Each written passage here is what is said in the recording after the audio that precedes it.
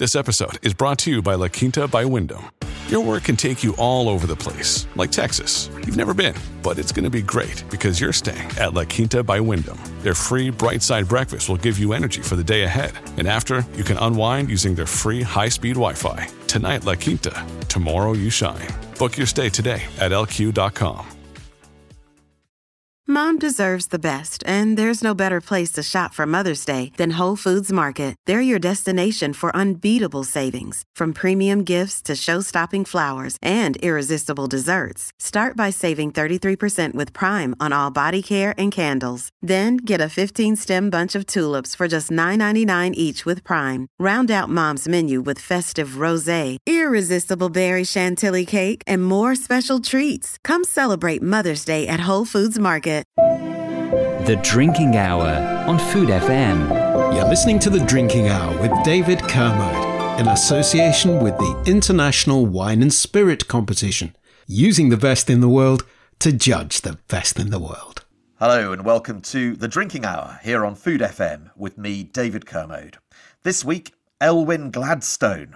He has politics in his blood as a great-great-grandson of Queen Victoria's Prime Minister. But he's made a name for himself in the drinks world instead, founding brands like Malfi Gin, Hotel Starlino, and now Gladstone Axe, a Scotch whisky brand. We'll find out what drives him and how to set about being a successful drinks entrepreneur. Plus, as always, a selection of medal winners from the IWSC Hall of Fame. The Drinking Hour on Food FM.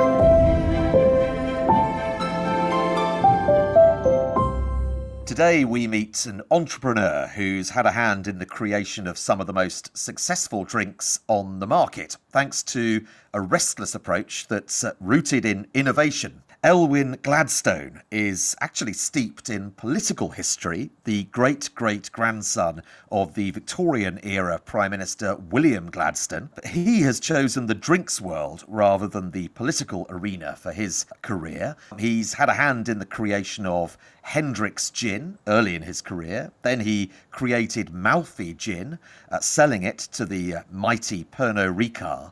And more recently, he's been at it again with Hotel Starlino, refreshing the vermouth category. And now, most recently, his latest baby, it's a whiskey, Gladstone Axe, the family name going on the bottle. I'm delighted to say that Elwyn joins us now from New York. Welcome to the Drinking Hour, Elwyn. Very nice to meet you. I'm actually in New Jersey, near New York. Oh, I don't want to get that wrong. Yeah, if you get that wrong, if you get New York and New Jersey muddled up, you get into terrible trouble over there, don't you? Yeah. Not with me, you won't get anything. Welcome from New Jersey. And let's kick off first. I'm a bit of a political anorak, really. So it's although this is very much a drinks programme, we've got to do a bit of this stuff first, I think. The family name, Gladstone, one of the most celebrated in British politics. And he was British Prime Minister for 4 terms, I think, and he served under Queen Victoria, and he's your great-great-grandfather. Tell us a little bit more, for those who aren't so familiar, tell us a bit more about the great Gladstone. Yeah, so Mr. Gladstone was, as you said, he was the Prime Minister 4 times. He was also the Chancellor of the Exchequer a number of times. He was a true liberal in the sense of the word. He started off as conservative and changed to liberal, as you pointed out. He was very much a free thinker. He modernized the House of Commons and politics in general, I think, and he changed it from being purely sort of landed aristocrats to being more about, people that were elected and made it much more a democratic process.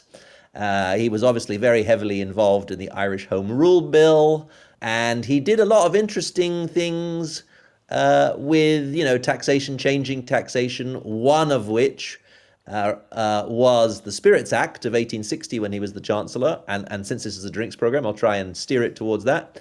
He changed the rules for Scotch whisky to allow for blending of Scotch whisky from different distilleries around Scotland for the first time ever. So blending of Scotch was allowed.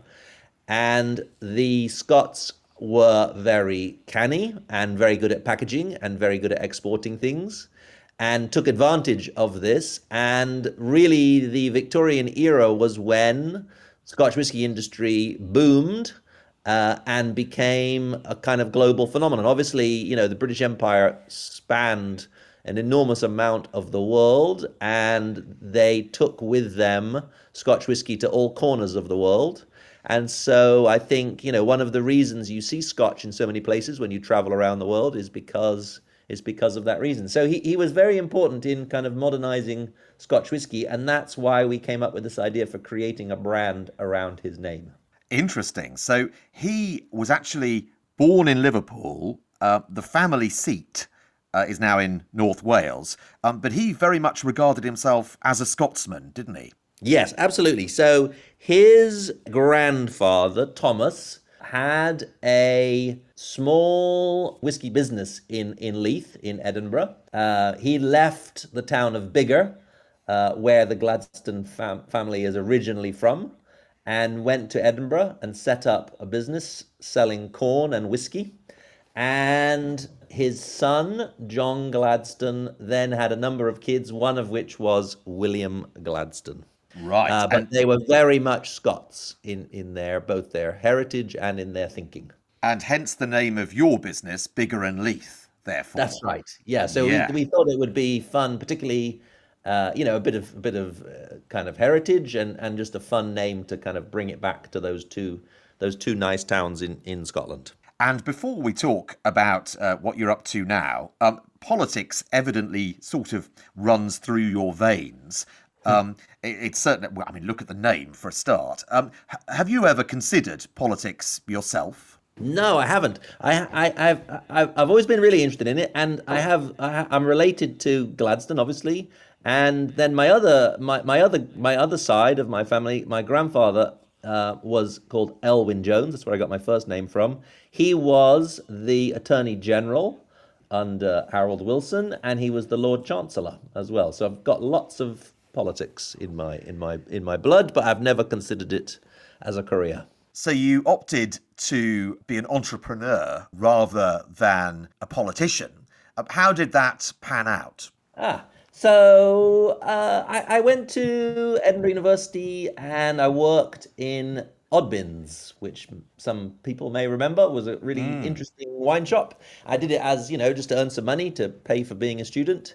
And I got really interested in wine, and they did a lot of single malt, so a lot of, you know, I got very fascinated by that. And it was in Scotland, so obviously that connection with actually being able to see these distilleries, you know, in real life was really interesting. And then I went to study at University of California, Davis. I did a winemaking degree and learned all about how you grow grapevines and farming and viticulture and enology, making wine, and got, again, even more, you know, really, really interested in the whole thing. And then I came back to the UK and started working for Bulmers, the cider company, which was, at that time, it was a family-owned business and still had lots of, you know, interesting bits about it. And then I went to work for William Grant & Sons, a Scotch whisky company, and got really interested in the idea of creating these brands from scratch. And worked on a brand called Hendrick's Gin and a brand called Sailor Jerry and Reka Vodka, so all different brands, and was just fascinated by the way that you create an idea, you create packaging, you then create, you know, liquids, and you get involved with the distillery, and then you actually see the product for sale on a bar or on a shelf. And I just found that really, really fascinating that you could do that, and that was actually a job that existed as a job, and kind of I took that and ran with it, and have worked all my career on kind of creating these new brands of spirits, working a lot on trying to do interesting packaging, really interesting stories about them, and I've really enjoyed it. It does sound like a really fascinating thing to do. But to people like me, it's also bewilderingly kind of difficult and complex. Let's go through a few of those brands, because when I was doing my homework, I can honestly say I had no idea that Hendrick's Gin was created. Was it 1999? I think it was created. That's right. 1999. Yeah. I assumed it had been around forever. And I guess that is one of the secrets of creating a brand like Hendrick's, I guess, to give that impression that this is a wonderful old-fashioned heritage brand to an extent. Yeah, exactly. I mean, I think so. People don't really understand where products on the supermarket shelf or on the back bar come from. They just assume they're just there and they've kind of always been there. So that makes it fun because, you just have to come up with a really nice looking product and something that is interesting and tells a story.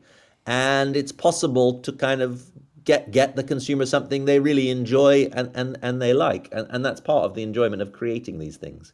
But yes, most of the brands you see on shelves and in supermarkets are not really that old, but I think that's what's fun about it. And you never really know what's going to be next and where something's going to come from next. Well, what was next for you was Malfi Gin, again, a really successful product. As I mentioned in the introduction, it was sold to the mighty Pernod Ricard. But tell me a bit about creating that particular brand, Malfi. Yeah.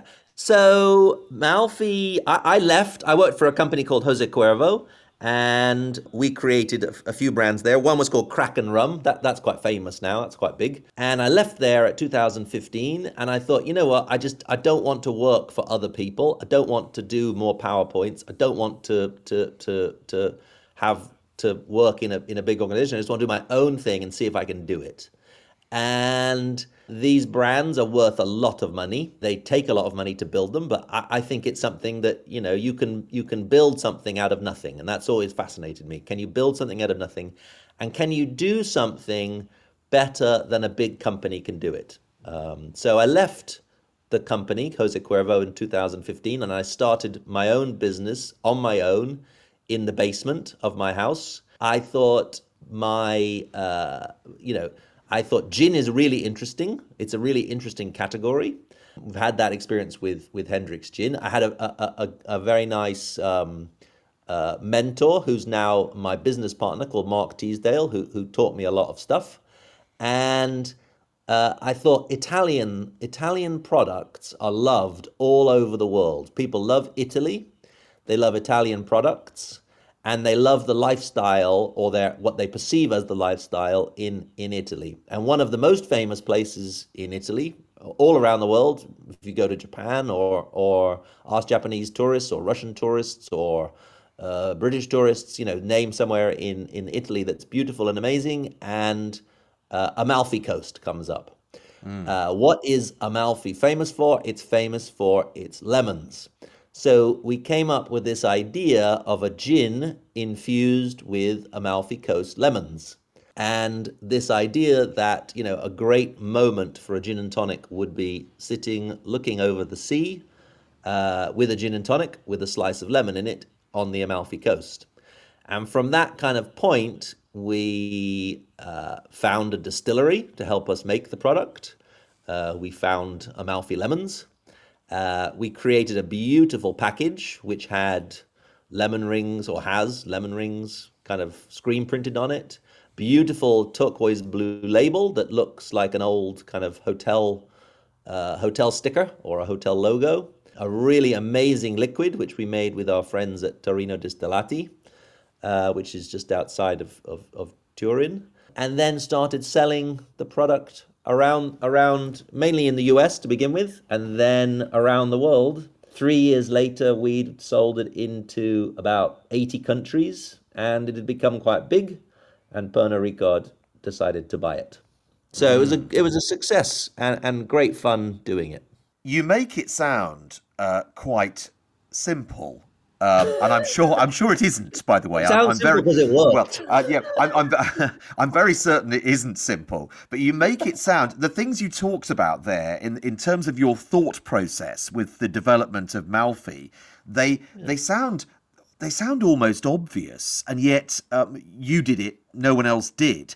So where do you start with something? Are these things quite sort of fundamental, quite basic in a way? Yeah, I think packaging is really, really, really important in developing new brands of spirits.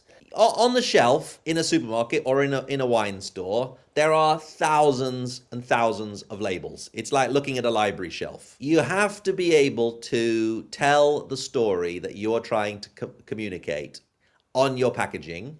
You have to make it look authentic, so it doesn't, it's not an Eiffel Tower shaped bottle or something. It has to be authentic looking, like it's been around for a while. It has to be incredibly appealing because spirits bottles in particular, if you think about it, sit around in a house for a long time. So they're almost like a coffee table book or like a piece of furniture or a vase or whatever. So it has to look the part, it has to look nice. And I think people, it's quite a sophisticated thing, a bottle of spirits. So people like kind of showing off with them. So you have to give them that ability.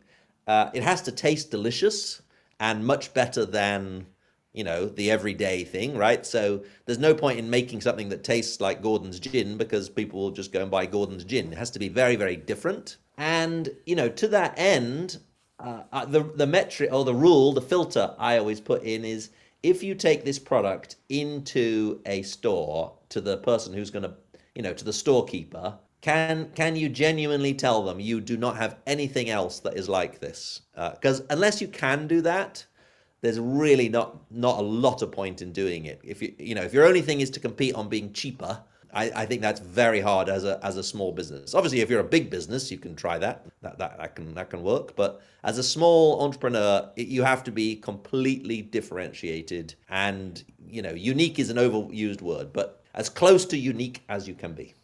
Yes, unique is quite often misused, isn't it, as well? But I get your point, absolutely. And do you have to do an enormous amount of market research, or do you kind of trust your instincts and hunches more? Yeah, we do no market research. We pride ourselves on doing no market research. I think market research can be great if you're a very, very big company and you're very worried about changing something a little tiny bit and you want to be absolutely sure no one's going to mind. But I think that for the stuff we do, if you show people something, a genuinely new, different idea, market research, people that attend market research groups will simply tell you they haven't seen it before and they're not very comfortable with it. Or they might say, oh, I really like it, it's cool. But it doesn't really tell you anything interesting or tell you whether it's going to work or not. We believe more in, using our gut feel, trying to create something that's genuinely different and putting it out there. One thing we do that a lot of people don't do is the traditional way of marketing spirits is you try them in one place, you focus all your attention in one place, let's say London or Brighton or, I don't know, Scotland, see if they work there, and then spread out from there to the next place. So from Scotland, you might go to England, then you might go to Wales. We totally don't believe in that. We believe try them in lots and lots of places and see where they work, learn why they work in those places, and build on it from there. So that's a bit different than a kind of traditional way of seeding things, as it were. Yeah, and a refreshing answer to the question about market research. I think there's a story about the creation of Baileys, isn't there? I don't know if it's apocryphal or not, but they took it to market research, and everyone said, oh no, absolutely not, it's horrible, and it's now one of the world's most successful drinks. Yeah, exactly. And the person, what's he called? David, I can't remember his last name. He's a big proponent of don't do lots of market research. Go with your gut and think these things through. So, I think he definitely is onto something with that. I have no idea if that story is true, but it's a good tale. It's a good one, isn't it? Yeah. And you touched about in your answer when you were talking about the various facets of a new product. You talked about deliciousness, basically, Yeah. the quality of the product, which it seems obvious, but of course it could get a bit lost in all the branding and everything else. So how do you go about, because your products are delicious, I've tasted my way through them, and they really are. So how do you go about guaranteeing the quality, if you like? Yeah, so we work with really good small distilleries, and within those distilleries, there are great product development people. We spend a lot of time on trying variations, variants, different infusions, different barrel aging techniques. Because I think, again, you really, there's some categories where it's much harder to differentiate. So Scotch whiskey is pretty hard to come up with something that that tastes radically different, right? Most Scotch whiskey tastes within, 10 or 15%, like other Scotch whiskey. So you have much less to play with. There's bits you can play with, but much less. Things like gin, you have you can add all different botanicals and you can make things taste totally different. You can make one taste very, very lemony. You can make one taste very, very much like grapefruit. You can make one taste like you've just chewed on a juniper bush. So, again, it varies by category what you can do in terms of variations. And I'm a big believer in flavored products. They're not the kind of purists special thing, but I think within spirits, if you're an entrepreneur and you're starting your own business, flavored spirits are a really interesting route to go down to, because you can make something that is different than anything else on the market. So the name Gladstone now adorns two new whiskies, the Gladstone Axe. Just explain, before we talk about those products, I'm curious about the axe. Yeah. So Mr. Gladstone's hobby that he used to do as exercise and for meditation was tree felling. So cutting down old dead trees, or cutting up branches off of trees that were dying. And he had a large collection of axes in his office in the house in Harden. His office was called the Temple of Peace. He had a large collection of axes, and he used to get given axes a lot by people.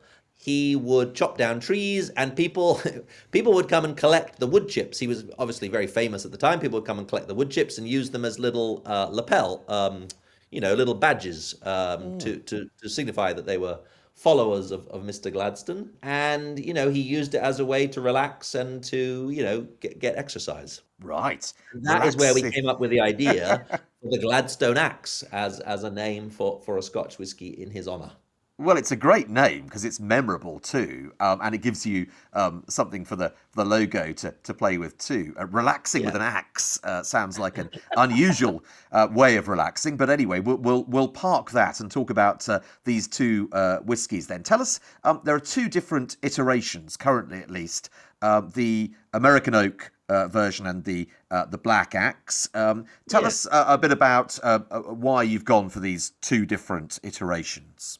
Sure. So I mean, I think within Scotch, so they're blended malts. So they're blends of single malt whiskies.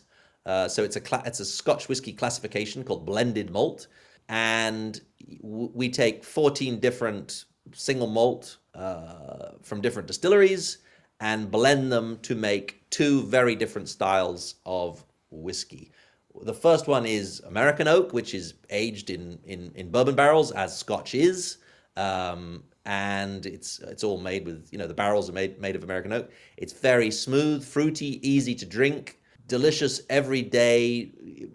In my opinion, blended malt is superior to just a traditional blended whiskey. Very smooth, and we made a beautiful package for it. It has a wax dip seal and all that kind of thing, a lovely label. And to me, that is a great expression of malt Scotch whiskey. It has all the flavor characteristics that I think people like when they say they like malt whiskey. The other one we made was called Black Axe, I love smoky whiskey. I don't love it overly smoky or overly iodine-y. So we made a product with a bit of it's a blend of again, a blend of single malts. It has a bit of Islay whiskey in it, which gives it the sort of smoky characteristic. It's not over the top smoky, but in my opinion, just enough to get the idea and to make a really delicious drink that you could drink every day. Some of those Islay whiskeys, I don't know if people either love them or hate them. Things like Lafroig and Lagavulin, they're lovely, but they are, they're a workout, as it were. So this is very much, around the idea of a little bit of character of smoke and iodine without being overbearing. I don't profess to be a whiskey expert at all, although I like drinking it, but I tend to know more about wine and grape-based spirits. But I obviously tried both of these, and there is a unifying touch sort of between the two, which is a kind of accessibility, I think. Yeah. Is that really what you were striving for here with these two products? Absolutely, yeah. So really trying to make something that is very enjoyable, straightforward, but delicious, top of its class. And again, as you say, very, very easy to drink, mixable, so you can mix it with things, which I think is important for Scotch whisky in order to kind of expand its usage. Just really, really good drinking whisky. I was going to ask you about mixing, because sometimes you'll encounter those, especially with whiskey, who are a bit sniffy about the fact that people might mix these products with anything other than a bit of water, maybe. You're completely cool about that, are you? Absolutely. I mean, I can see if, someone bought a, $200 bottle of Macallan or whatever, and you added Coca-Cola to it, I could see that. That could be being heretical, yeah. Could be, well, yeah, but I mean, on the other hand, if that's how you enjoy it, I mean, that's how you enjoy it. So, drinking is about enjoyment and about good conversation and about, loosening your mind. And so I'm a big believer in drink it how you like. And I think things like ginger ale and, particularly some of the new, there's great products like Fever Tree, have lovely mixers. I think enjoying Scotch with mixers is a great way to enhance it and make it a much more pleasurable experience. Sometimes it's great just with a bit of water and some ice, but I'm a big believer in mixing things up and it being about the enjoyment of the drink, not just about the kind of the legend of the drink. And blending is clearly, certainly in whiskey terms, something that really drives you by the sounds of it as well. Yeah, I think I think some of the parts can be better than the individual part. And in our business, I've never really wanted to start my own distillery. It's just not something that appeals to me particularly. I love that other people do it, and so I thought the idea of finding different malts from around the place and making a blend to be a really interesting idea. And I think, drinks are blended a great deal more than people realize. Wine is all blended from, different cuvées and all that kind of thing. So I think it's a big part of how drinks are made. I think blend in Scotch whisky has a sort of unfortunate, it's associated with less expensive products. As they've done a great job of marketing single malts, and the prices of single malts have gone up and up and up and up.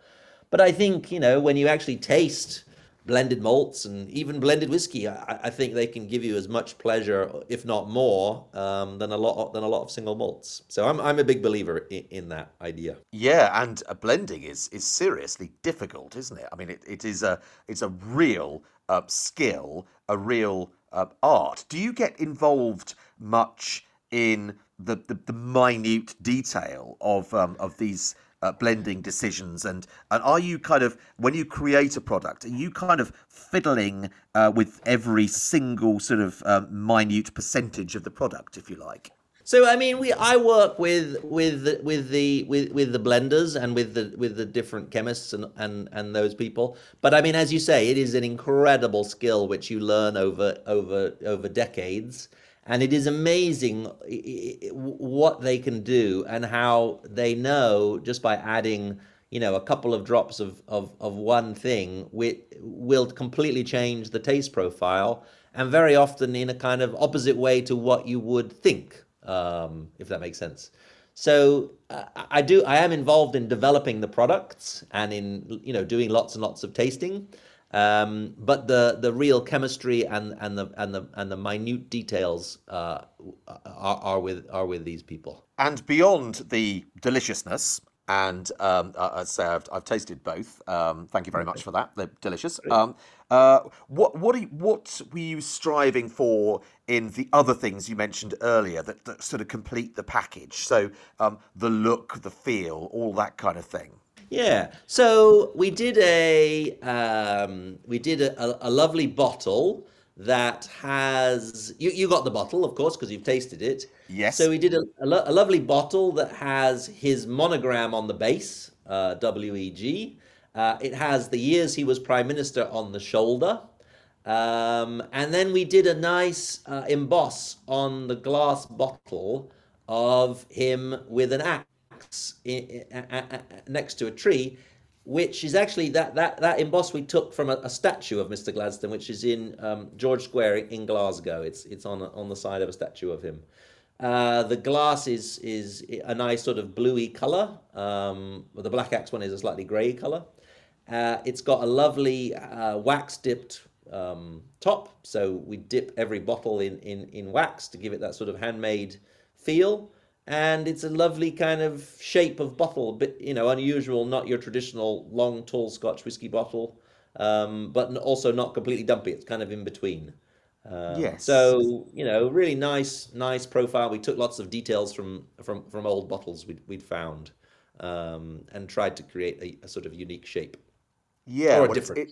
It's a lovely look. I love the embossed glass, and yeah, the waxy top has that sort of artisanal feel to it that you also get obviously with wine. So congratulations on the look, because they look really good, and they taste great too. So let's talk about some of your other things that you've I was going to say sort of dabbling in vermouth. I mean, it's more than dabbling, because you've done quite a bit in this category. But Hotel Starlino is really quite a brand now.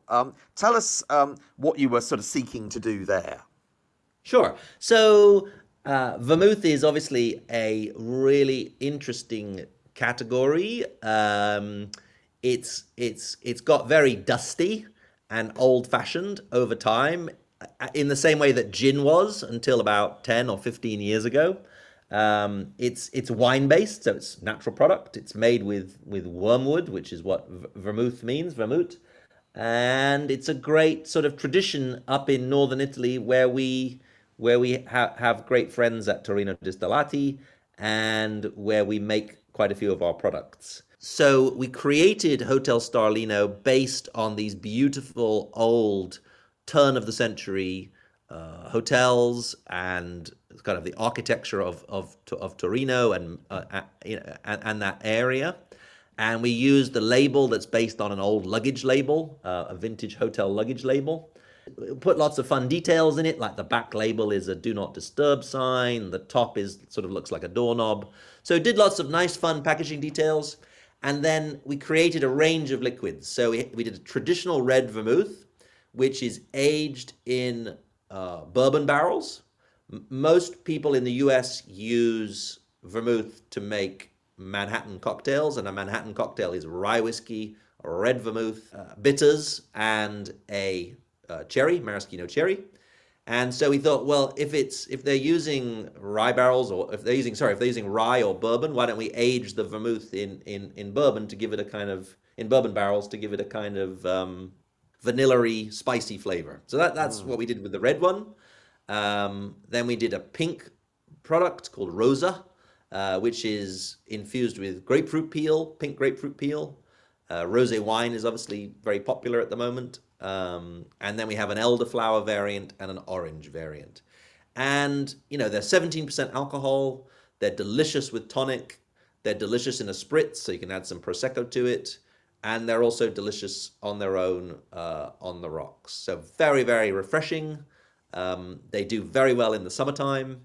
And we're selling them all over the world, and they seem to be doing quite nicely. Yeah, it's a great brand. I love the cap actually as well. I don't know why. It's just something very pleasing about the white cap. It's a very simple cap. I don't know why I'm so sort of taken with that. But it's just that the whole feel is very nice and very solid. And you also, by the way, certainly for a while, were selling maraschino cherries as well. Really delicious cherries. Do you still do that?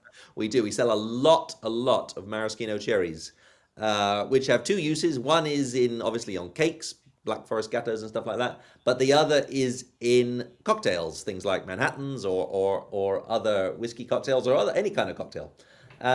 We make those in Napoli. They are delicious.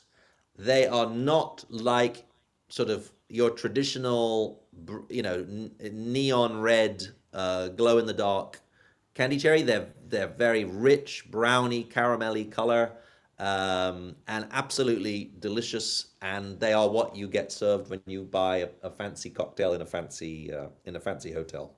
So that's a fun business, and they certainly make cocktails more enjoyable. They do. They make cheesecakes more enjoyable as well. I can tell you from experience. Very good. It's a crowded market. How do you go about getting your products onto the shelves in order to get the volume you need to sell? Yeah. So that's a good question. I mean, it varies enormously by market to market. But for instance, in the UK, we do a lot of work with e-commerce, be it Master of Malt, Whiskey Exchange, Amazon, or selling direct, has changed the game for smaller companies like ours, because you can actually get the product to anyone in the UK very, very quickly. Whereas in the old days, you'd have to go to wholesalers and they'd have to find independent retailers to stick it on the shelves, and it would just take a long time. And there's less and less independent retailers.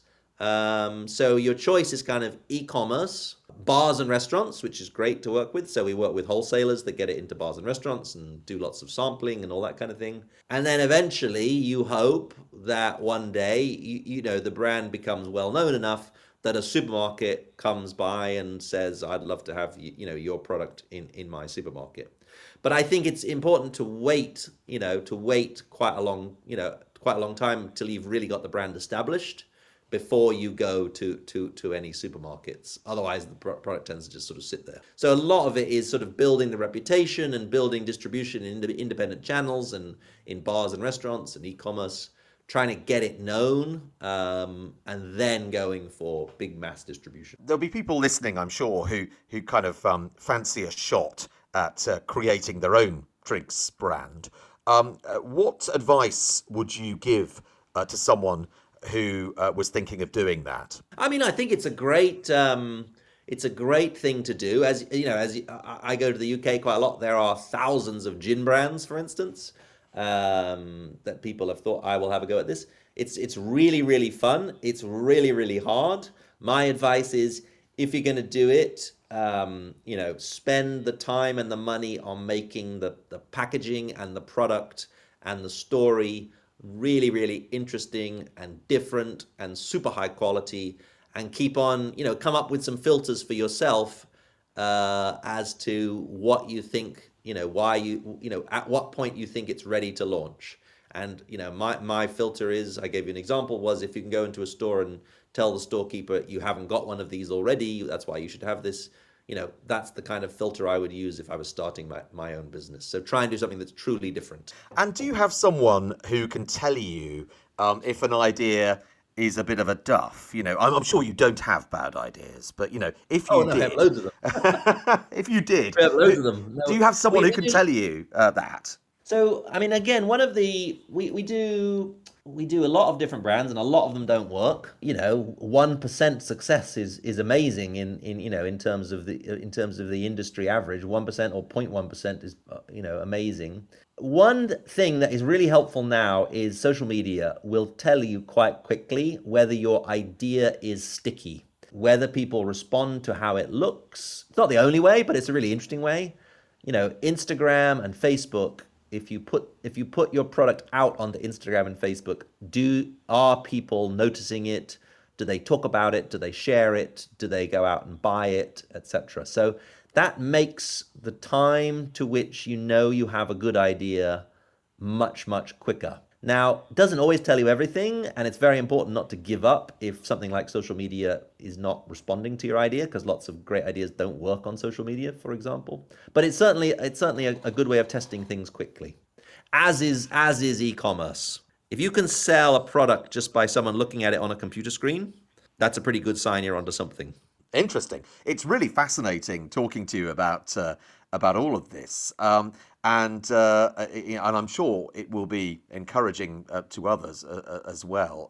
I have to ask you as well. What do you drink? What's your desert island drink? Yeah, I love Scotch whiskey with some soda and ice, and I love wine. I love all different kinds of wine, but desert island drink would be some wine and some whiskey, but not together. Yes, you don't want to mix those, I don't think. But it sounds like a very good evening. The wine and then the whiskey, maybe. Listen, it's really, as I say, really interesting to talk to you, Elwyn. And thank you for being so candid too. And congratulations on the new products. It's I shall watch and wait to see what's next. Are you already working on something else, by the way, or are you just focused on these at the moment? Oh no, we have lots of things. We have a hot sauce that we've made called Forelli from Italy, Italian hot sauce. Right. We have Amaro, we have a tequila, we have a color changing tequila. We have all sorts of good things. Yeah, always looking for the next thing. Wow, it's like some Willy Wonka's kind of house or something in your basement or your laboratory. Well, I look forward to seeing how they do as well, and good luck with the new Gladstone Axe. Those two whiskies. As I say, I really enjoyed them, and thank you so much for talking to us from New Jersey, of course, not New York, on the Drinking Hour. Very good. Great to talk to you. Thanks, Elwyn. Cheers. The Drinking Hour on Food FM. You're listening to The Drinking Hour with David Kermode in association with the International Wine and Spirit Competition, using the best in the world to judge the best in the world. Okay, well, let's round off with some recommendations, as always, from our sponsor, the IWSC. We don't have long to wait for the wine medals for 2022. Judging has been taking place over this last fortnight. So news of that very soon. But this week we're selecting from the Spirits winners from 2022, judged back in March and revealed a month or so ago. Let's begin with a familiar name. We heard all about the creation of Malfi Gin, Elwyn's baby, which he sold to Pernod Ricard, one of the biggest names in the drinks world. Here's a gold medal winner from his erstwhile stable. Malfi con Limoni Gin won 95 points. That's what you need for a gold. The judges, including Olivier Ward of the Gin Foundry, a member of the IWSC's senior judging committee and a world authority on gin, said this: a clean, crisp nose of zingy, zesty lemon peel and pine, a great balance between gin and zestiness, mouth-filling and warming that persists until the end, pine and a touch of tannin on the finish. And here is another gold medal winner in the gin category, with the same judging panel featuring, amongst others, Olivier, as I mentioned, also David T. Smith. This one is Argo Gin from the Never Never Distilling Company in Australia. It won a whopping 97 points. It's made in collaboration with the Argo Bar at the Four Seasons Hotel in Hong Kong, and it sits within Never Never's Dark series. Here's the judge's tasting note. light nose of peppercorn and coriander seed, moving to a big gin centre with soft fruit and tannins from the barrel. Sweetness on the finish backed up by the fruit concentration and texture. A Geneva next, another gold medal winner with 95 points this time. Filia's barrel-aged 17-year-old Geneva. Geneva is always made from grain like rye, malted barley, corn. It's usually made in the Netherlands or in Belgium, like this one. Here's what the judges had to say. Extremely characterful and exuberant, a beautiful and well-rounded style, aromas of spiced raisin bun, toasty oak and vanilla bourbon give way to complex and intermingled flavours of sweet clove, cinnamon, black pepper and toasty wood char. Superbly harmonious. It's been a while since we talked about Baijiu, the Chinese spirit. Here's a gold medal winner, Jin Hui Liqueur Co., 28 years Baijiu. This won 95 points, a gold medal from the judging panel, which included Anthony Moss, MW, of the Wines and Spirits Education Trust in London. He was a guest in episode 33, along with Hannah Lanfear, talking Asian spirits, if you'd like to learn more. Here's the judging panel's tasting note for this one. An intense nose of green fruit opens, accompanied by nutty notes and cooking spices. The palate is concentrated and earthy with layers of flavour and a creamy texture lifted by a prickle of spice. A deep, brooding and exquisite example. And finally, here's an anise from Meany, which also won a gold medal. This is from the Netherlands, and here's what the judging panel had to say, awarding it 95 points, a gold medal. Fresh cumin gives a savoury aroma blended with black pepper and licorice spice, with a hint of citrus that brings anise on the palate and big, earthy root flavours with a splash of menthol. The finish is pure anise, they say. And this finish is pure showbiz. That's it for another edition of The Drinking Hour. My thanks to Elwyn Gladstone and also to you for listening. You can follow us at Food FM Radio on Instagram or Twitter. I am Mr. Venusaurus on Instagram and Twitter. For now, though, it's goodbye. The Drinking Hour on Food FM. You're listening to The Drinking Hour with David Kermode in association with the International Wine and Spirit Competition, using the best in the world to judge the best in the world.